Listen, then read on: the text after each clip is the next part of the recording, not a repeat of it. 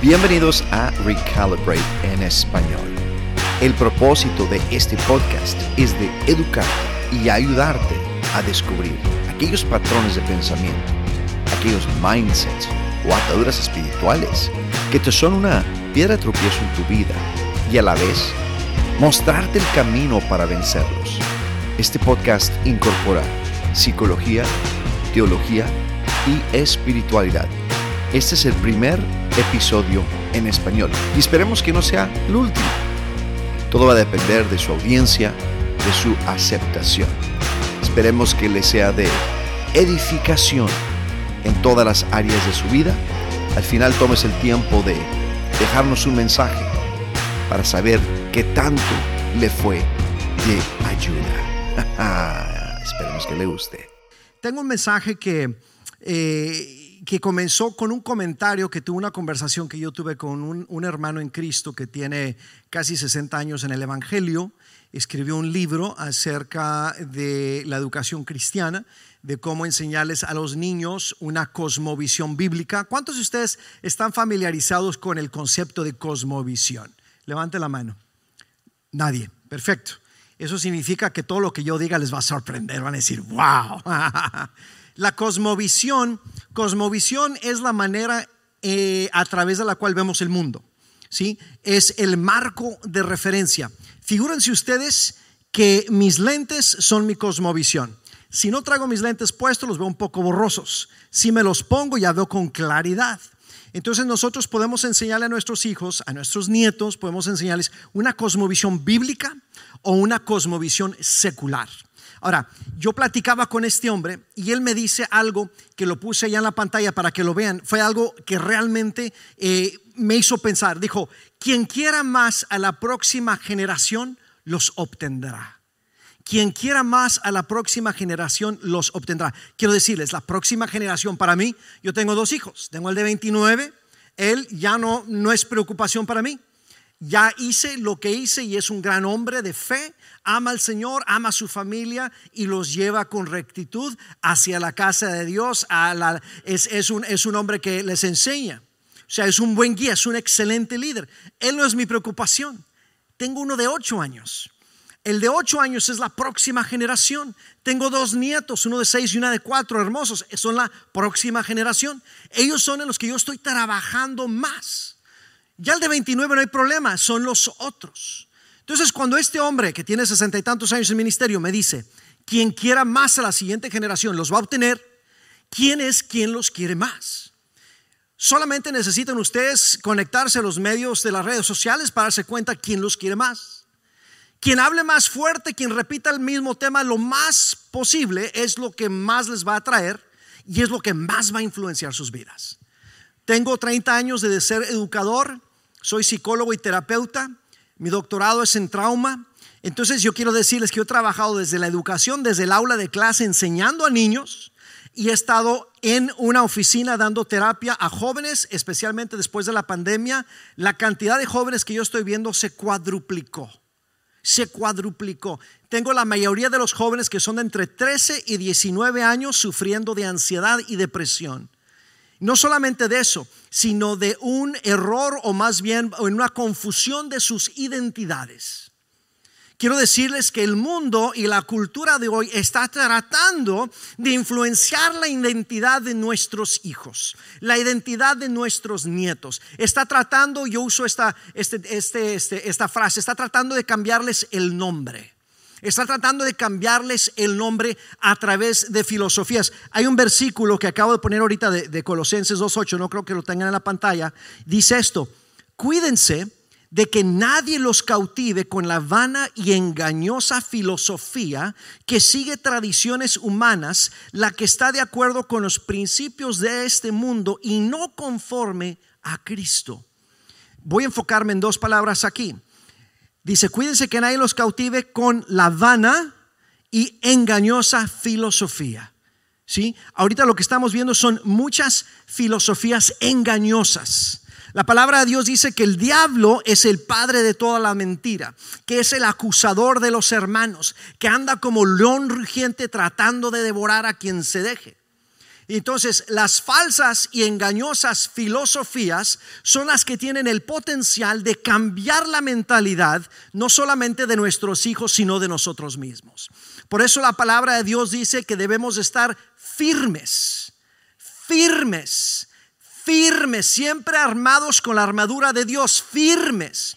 No solamente podemos venir a la iglesia y esperar que el pastor nos deposite semillas de sabiduría. Nosotros tenemos que abrir la palabra, tenemos que escudriñarla y entenderla por nosotros mismos. No es lo mismo como niño que te diga a tu hermano, ¿sabes qué? Papá dice que te ama, a que tu papá te lo diga directamente a ti, yo te amo, hijo mío. No es lo mismo. No es lo mismo que solamente yo te lo predique, pero tú no lo busques. Ve directamente al Padre, porque tú puedes hacer eso.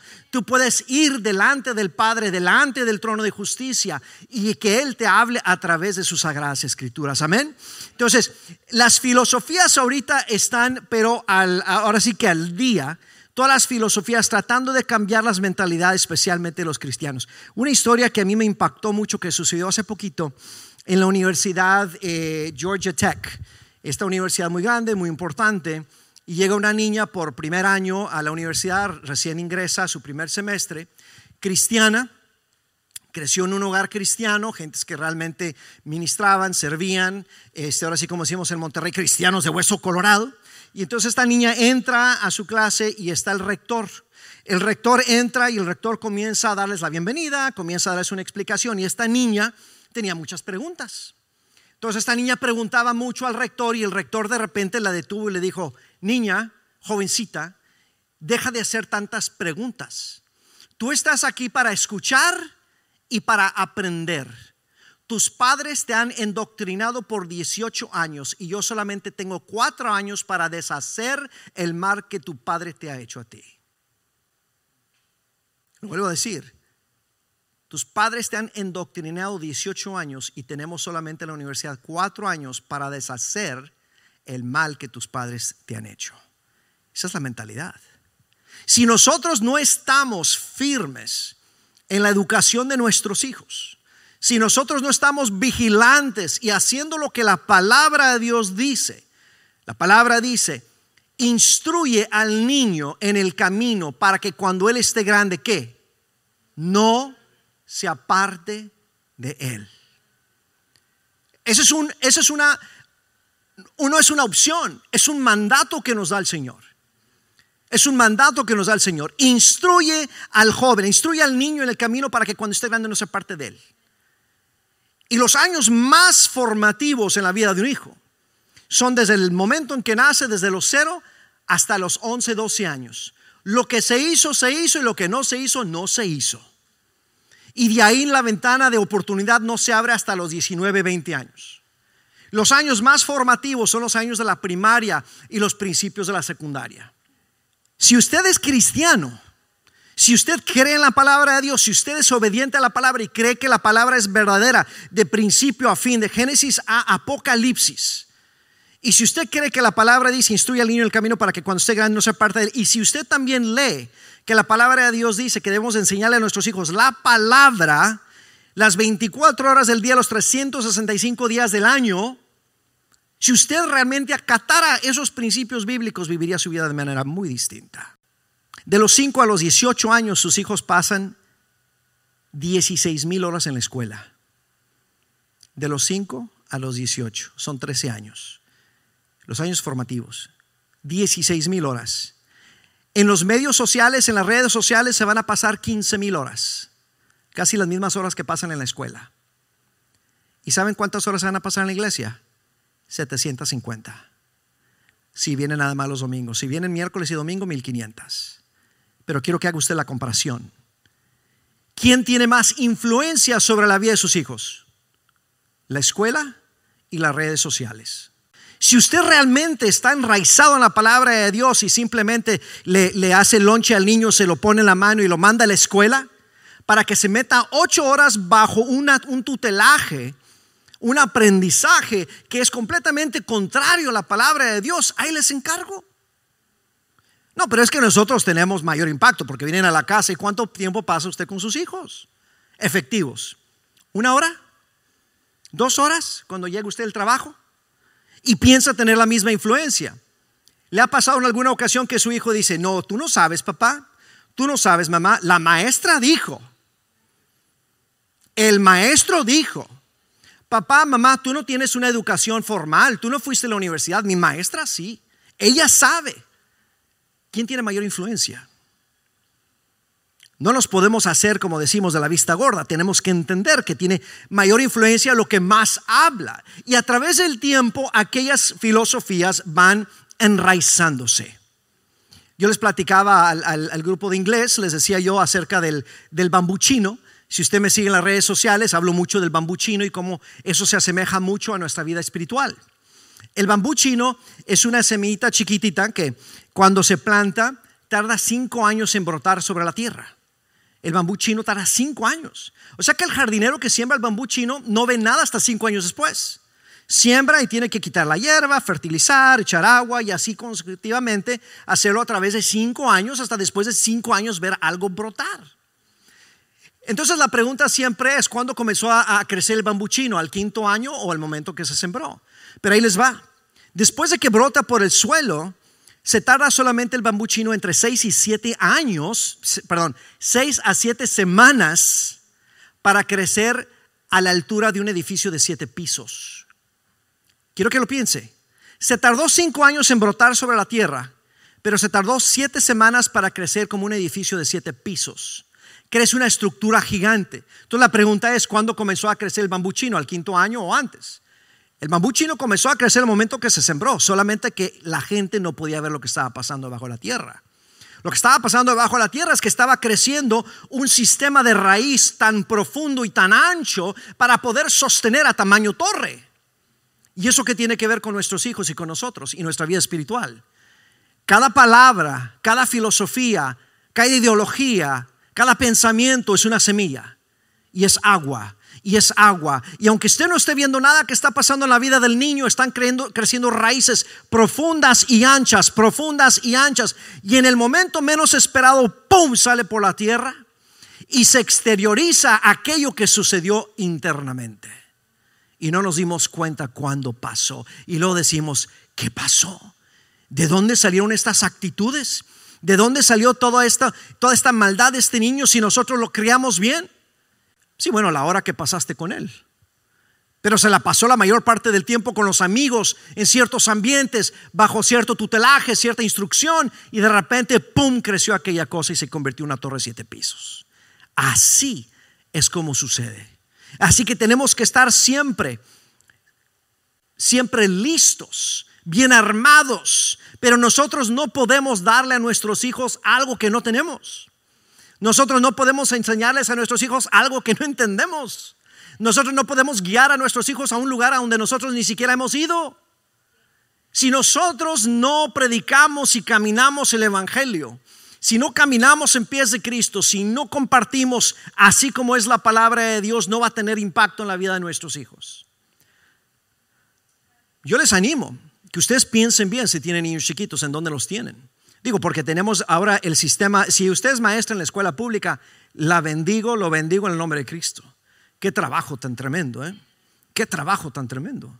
El tener que entrar y saber que tú tienes tus principios bíblicos, no puedes compartir nada, pero así como dijo Jesucristo: así alumbre vuestra luz delante de los hombres, que vean vuestras buenas obras y glorifiquen al Padre que está en los cielos.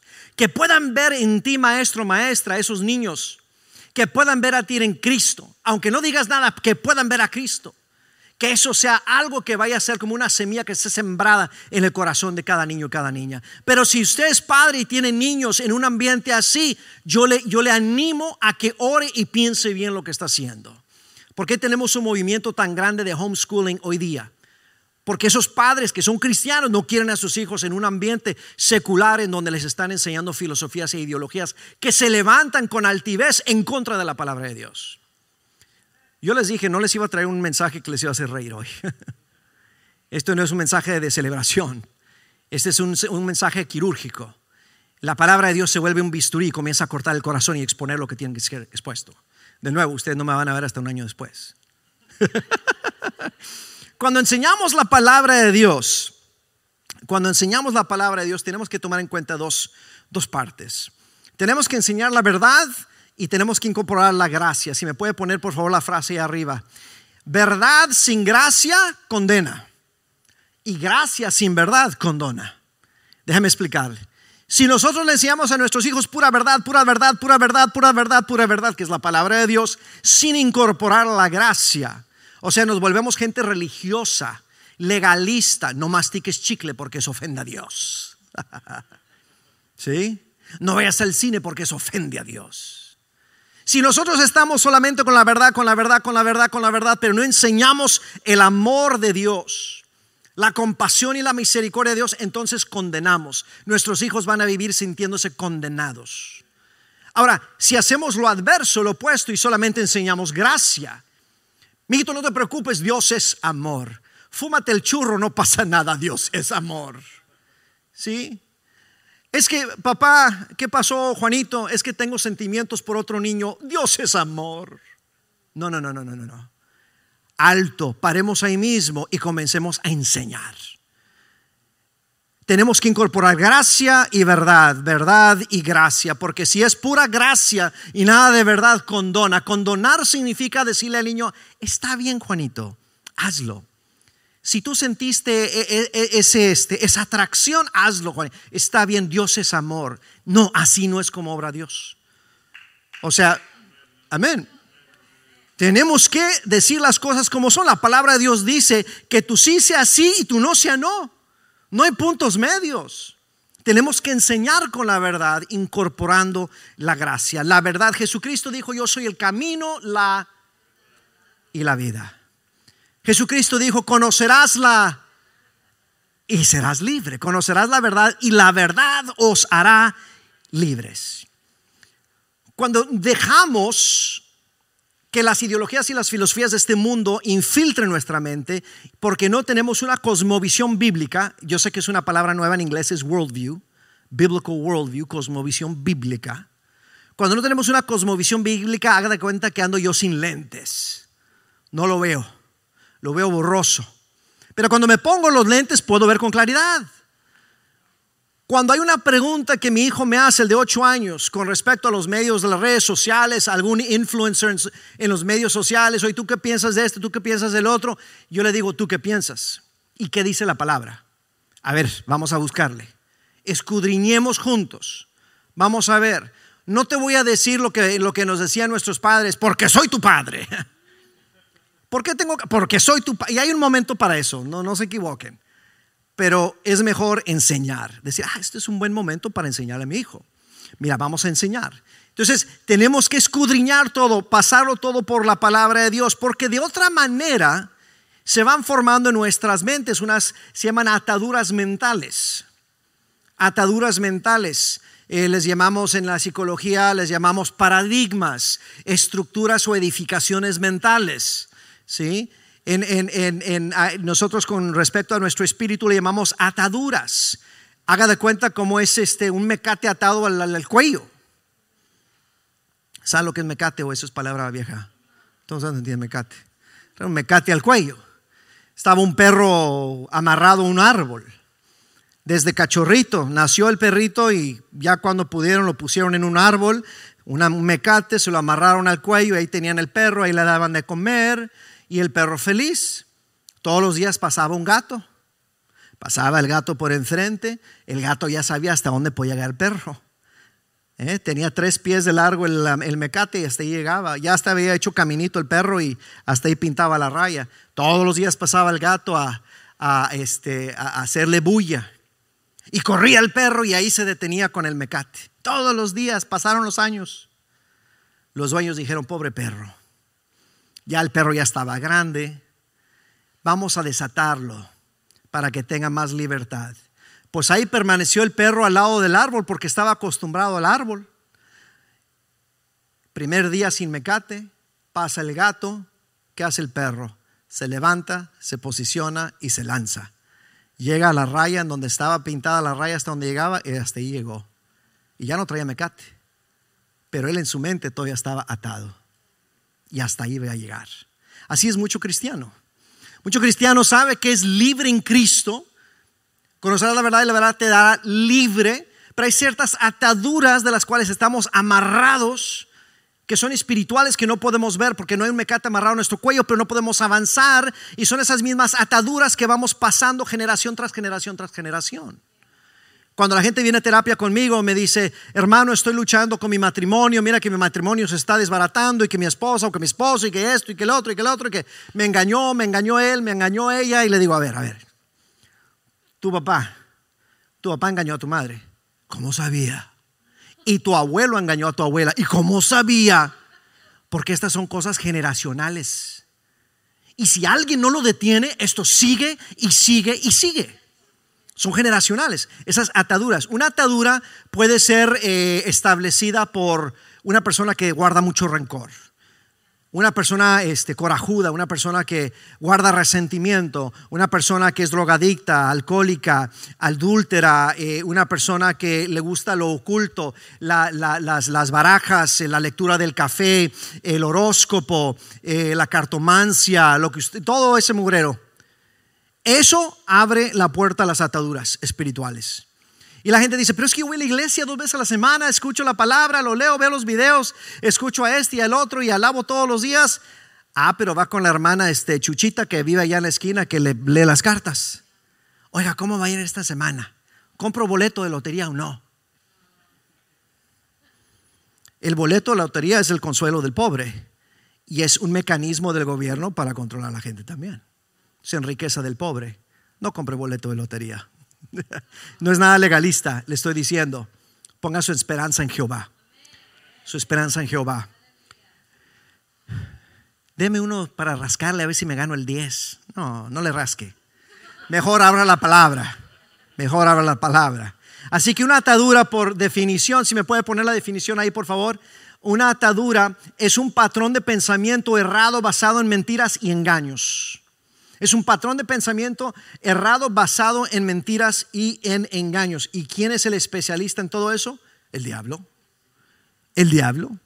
¿Y cuáles son sus 3 armas más fuertes que el enemigo usa para formar esos patrones errados de pensamiento en nuestras vidas? Son 3 armas.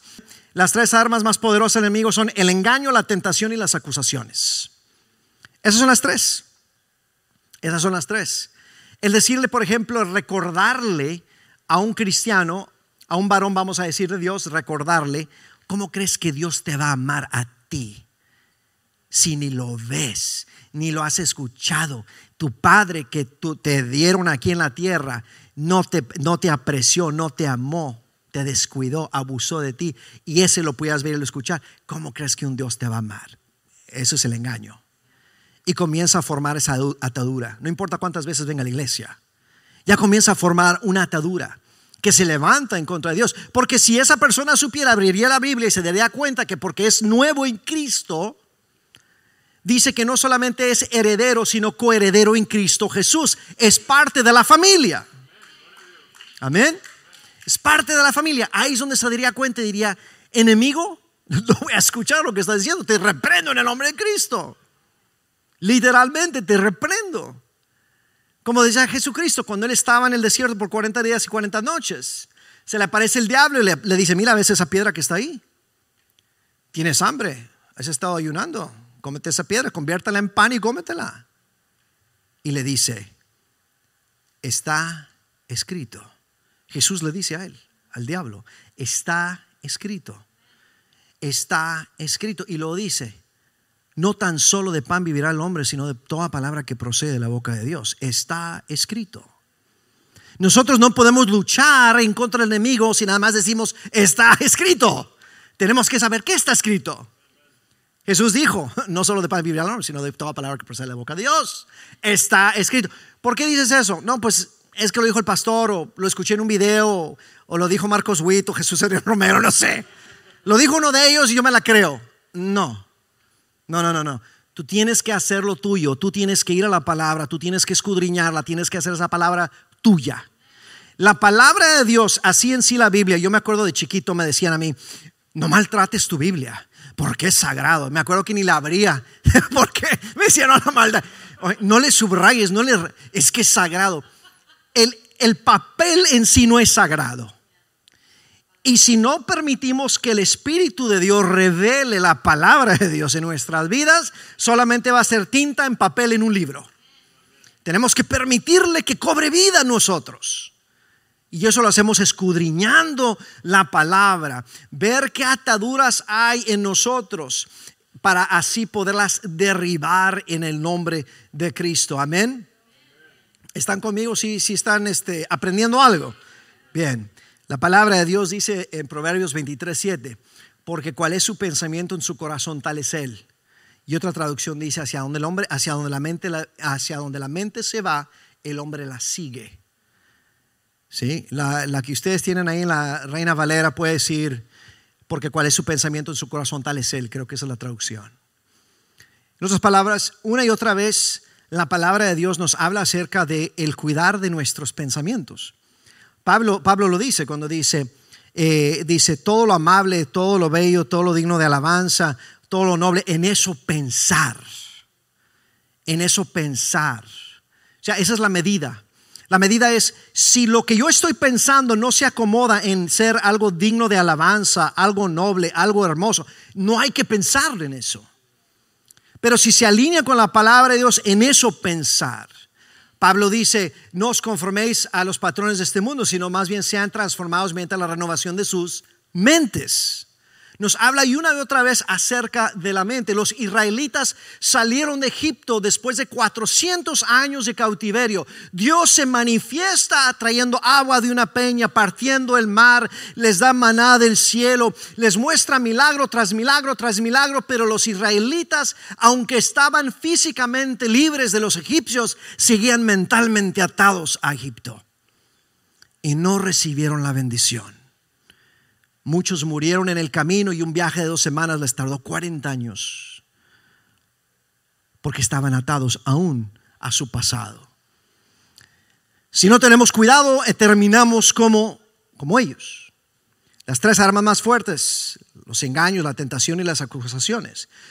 Toda atadura espiritual comienza con un pensamiento.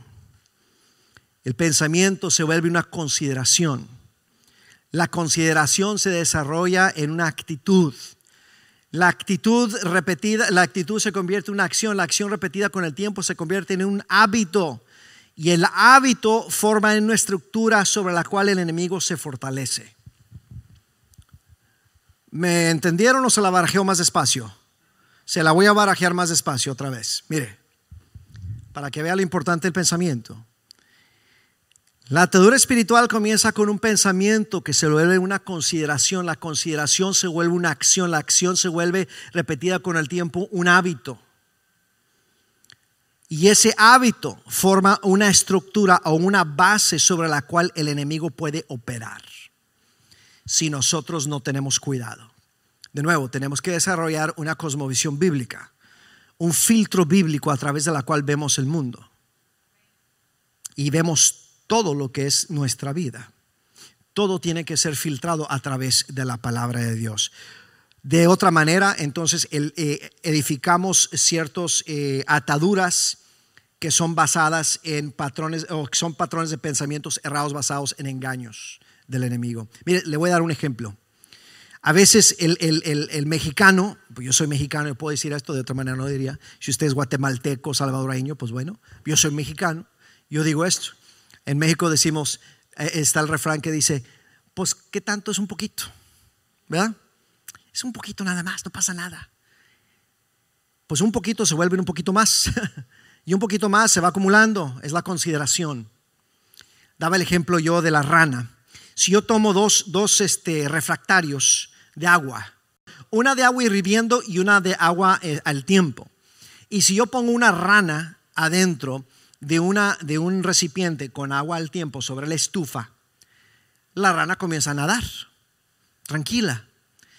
Le subo un poquito el calor, la rana sigue nadando.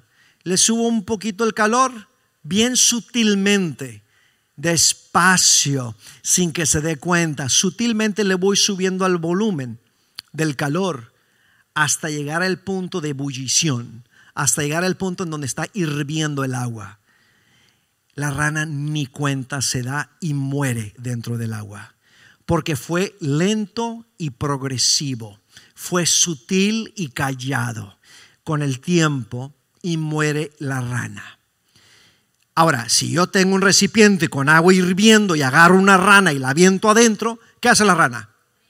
Brinca, salta, dice, esta agua para mí no es. Salta la rana. ¿Y eso qué tiene que ver? Pues le voy a decir. Si nosotros tenemos una cosmovisión bíblica y le enseñamos a nuestros hijos esa cosmovisión bíblica, ese filtro bíblico, escudriñar la palabra y todo pensamiento altivo que se levanta en contra de la palabra de Dios, llevarlo cautivo a la palabra para filtrarlo. Si nosotros vivimos nuestra vida así, somos como la rana que avientan adentro del agua hirviendo, saltamos rápido. Estamos a punto de entrar en un ambiente que no nos va a servir en nuestra vida espiritual y decimos, no es para mí. Va a entrar usted a una fiesta en donde el bullicio es tal cual y las palabras y lo que se está haciendo, esto no es para mí. Le están pidiendo que se meta en un tipo de negocio que es fraudulento, dice, esto no es para mí. Porque lo comenzamos a filtrar, le cambio el canal a la televisión y vemos algo, dice, esto no es para mí. Para nosotros es agua hirviendo porque estamos nosotros enraizados en la palabra de Dios. Pero cuando no lo estamos, decimos, bueno, es un poquito y otro poquito, y le van subiendo la temperatura hasta el punto donde morimos espiritualmente.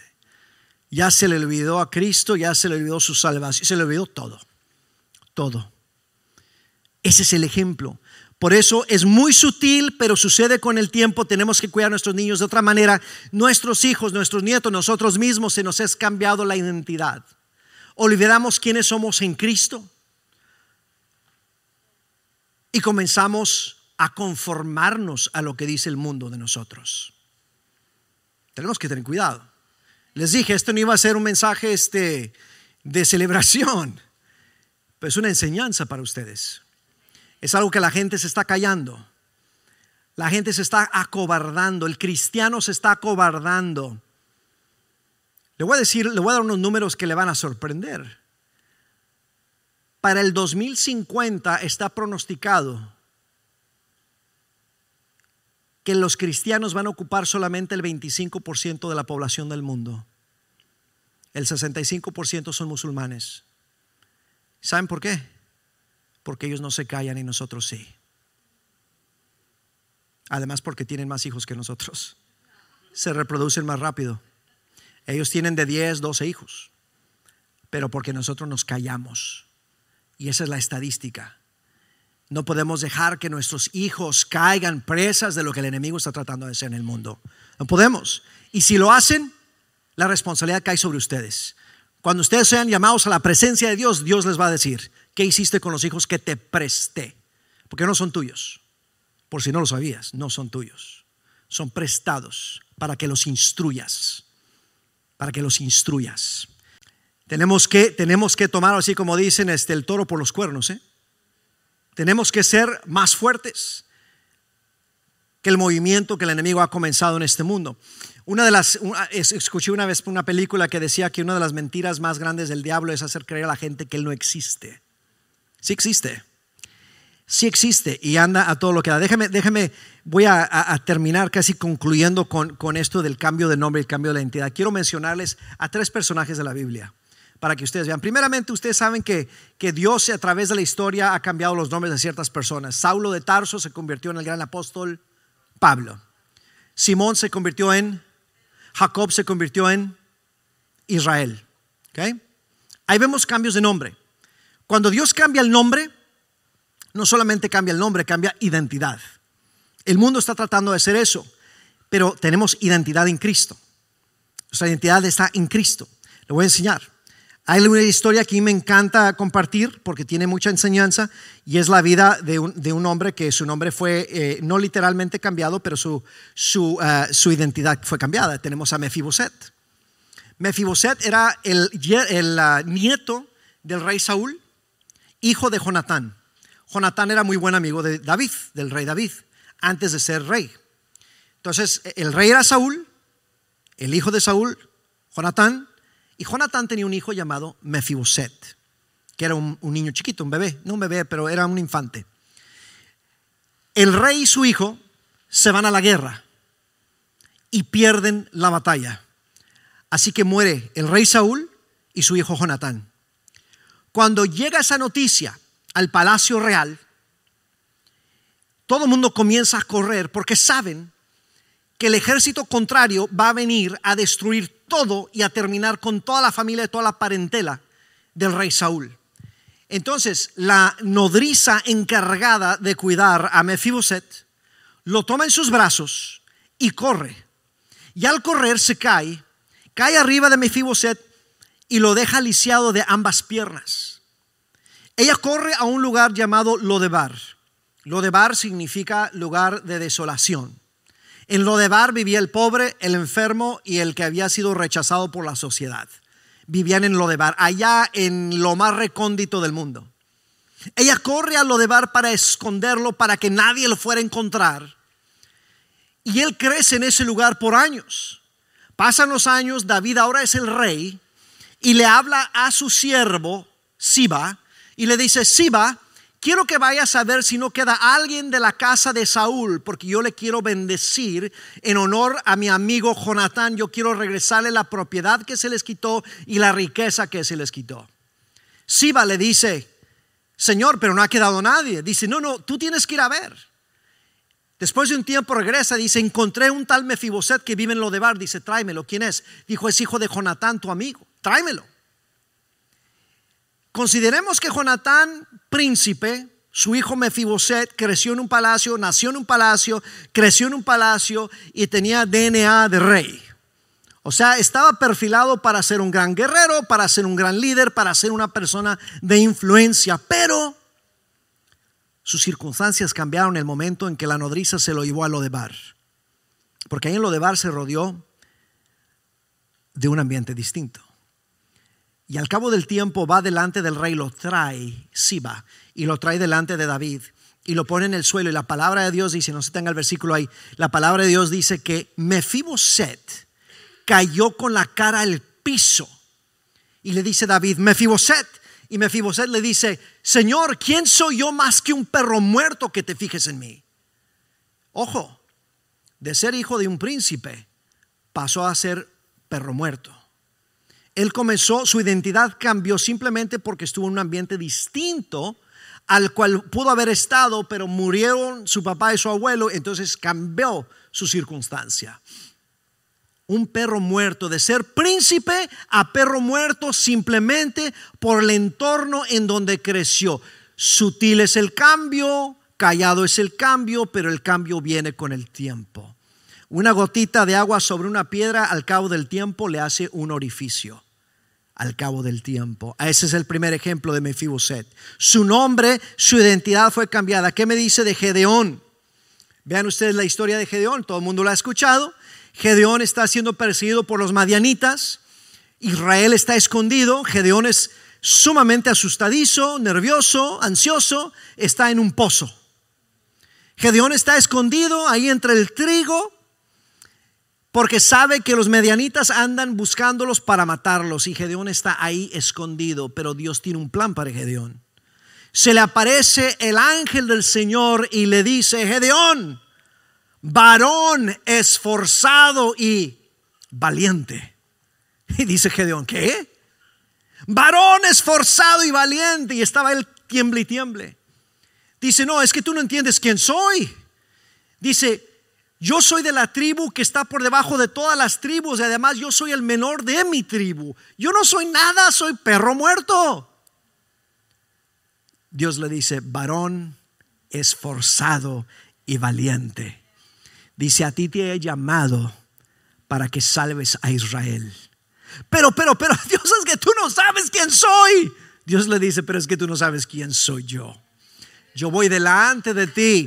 Yo soy el que te esfuerzo y te hago valiente. Amén. Dios le cambia el nombre a Gedeón. Dios le cambia el nombre. Otro ejemplo es el de Abraham y Sarai. Dios sabe el corazón de Abraham y Sarai. Quieren tener un hijo. Ya están ancianos, medios canosos, medios encorvados, pero quieren tener familia. Y Sarai, sabe que ha sido seca de vientre y no ha podido tener familia. Pero Dios les hace una promesa y dice: de ustedes nacerá un hijo. ¿Y qué hace Sarai? Se ríe. Dice: ¿cómo está eso?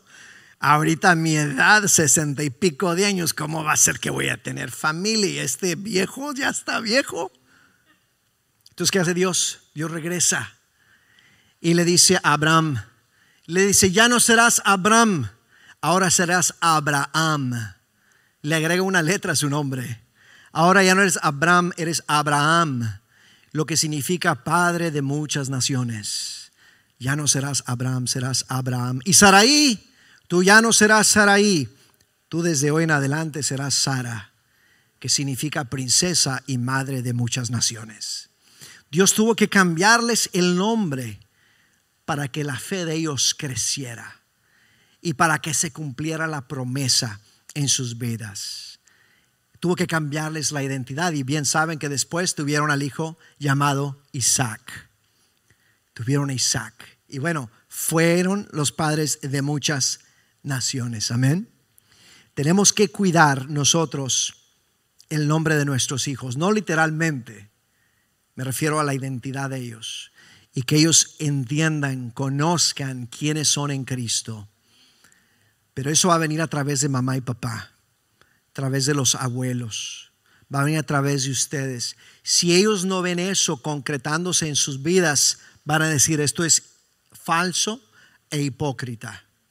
Ellos tienen que verlo en ustedes.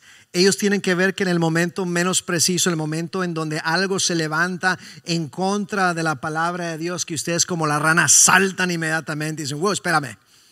A ver, hijo, ¿qué dice la palabra de Dios acerca de esto? Yo siempre le digo a Daniel, si ustedes me siguen en los medios sociales, han visto a Daniel. Daniel tiene mucha personalidad. A veces tengo que calmarlo. Y siempre está preguntando. Y a mí me encanta que pregunte.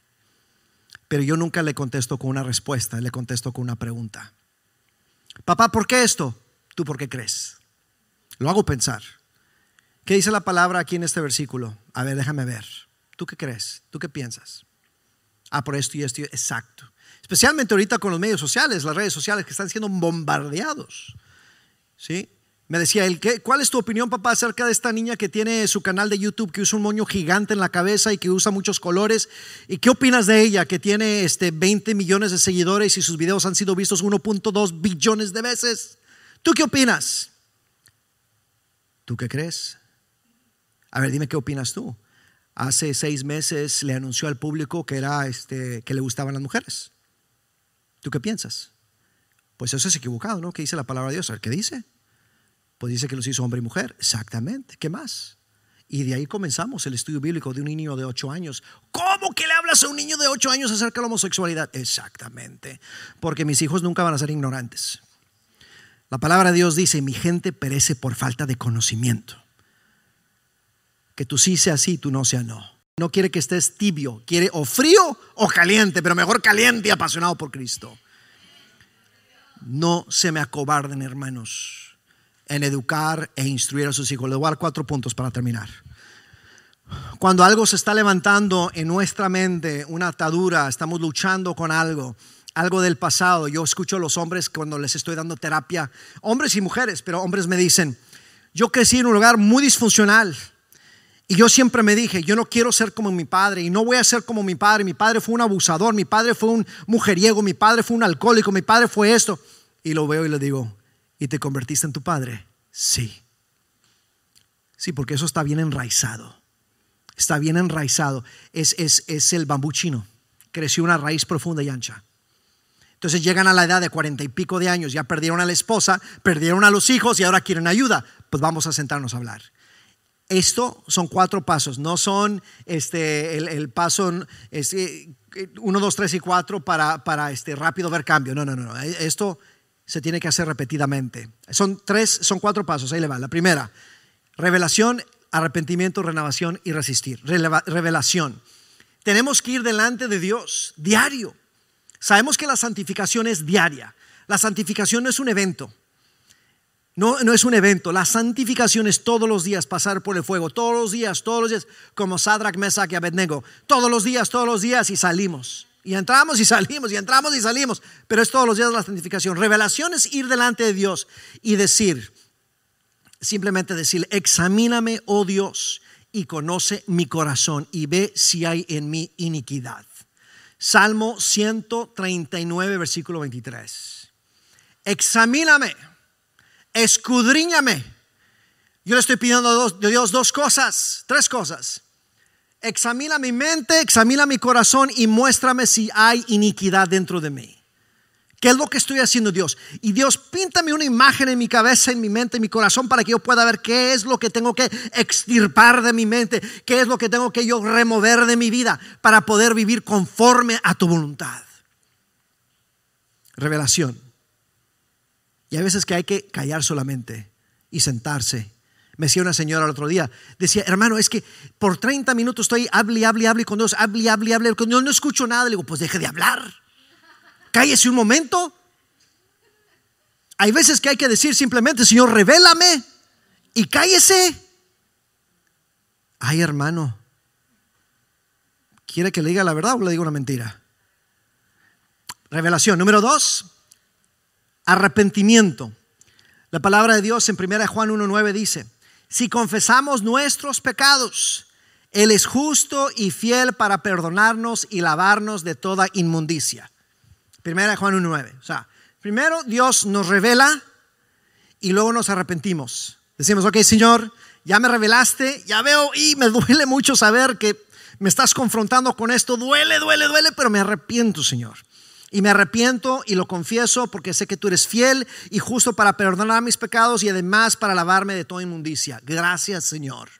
Número 2. Número 3 es renovación. Hacer lo que dijo Pablo, Romanos 12:2. No te conformes a los patrones de este mundo, sino más bien sé renovado, sé transformado mediante la renovación de tu mente. Es que, hermano, yo recibí a Cristo hace 20 años, ¿ya se me renovó la mente? No. Cuando tú recibes a Cristo te da un nuevo corazón. La renovación de la mente tiene que ser intencionada. Nosotros tenemos que buscar renovar nuestra mente. O sea, es algo que no sucede solo, No es de que, pero es que yo levanté la mano y dije sí a Jesús y mi corazón nuevo, mente nueva. No, corazón nuevo, mente la misma. Por eso te viste al espejo y dijiste tú: pues no cambió nada, me veo igual. Pues sí, eso no lo va a cambiar. Esto va a cambiar con esto. Hay que cambiar nuestros hábitos. La mente la tenemos que renovar nosotros. Y por último, resistir. Dice la palabra de Dios en Santiago 4:7: someteos a Dios, resistid al enemigo y él huirá. Resistir al enemigo es confrontarlo con la palabra de Dios. Está escrito. Está escrito. No solamente resistir no significa correrle para allá. Significa confrontar al enemigo con la palabra de Dios, no acobardarse. Cuando de repente un tema entre ustedes y sus hijos, un tema difícil, no acobardarse. Y no decir: bueno, es que yo como tu padre digo. No. Vamos a sacar la palabra de Dios.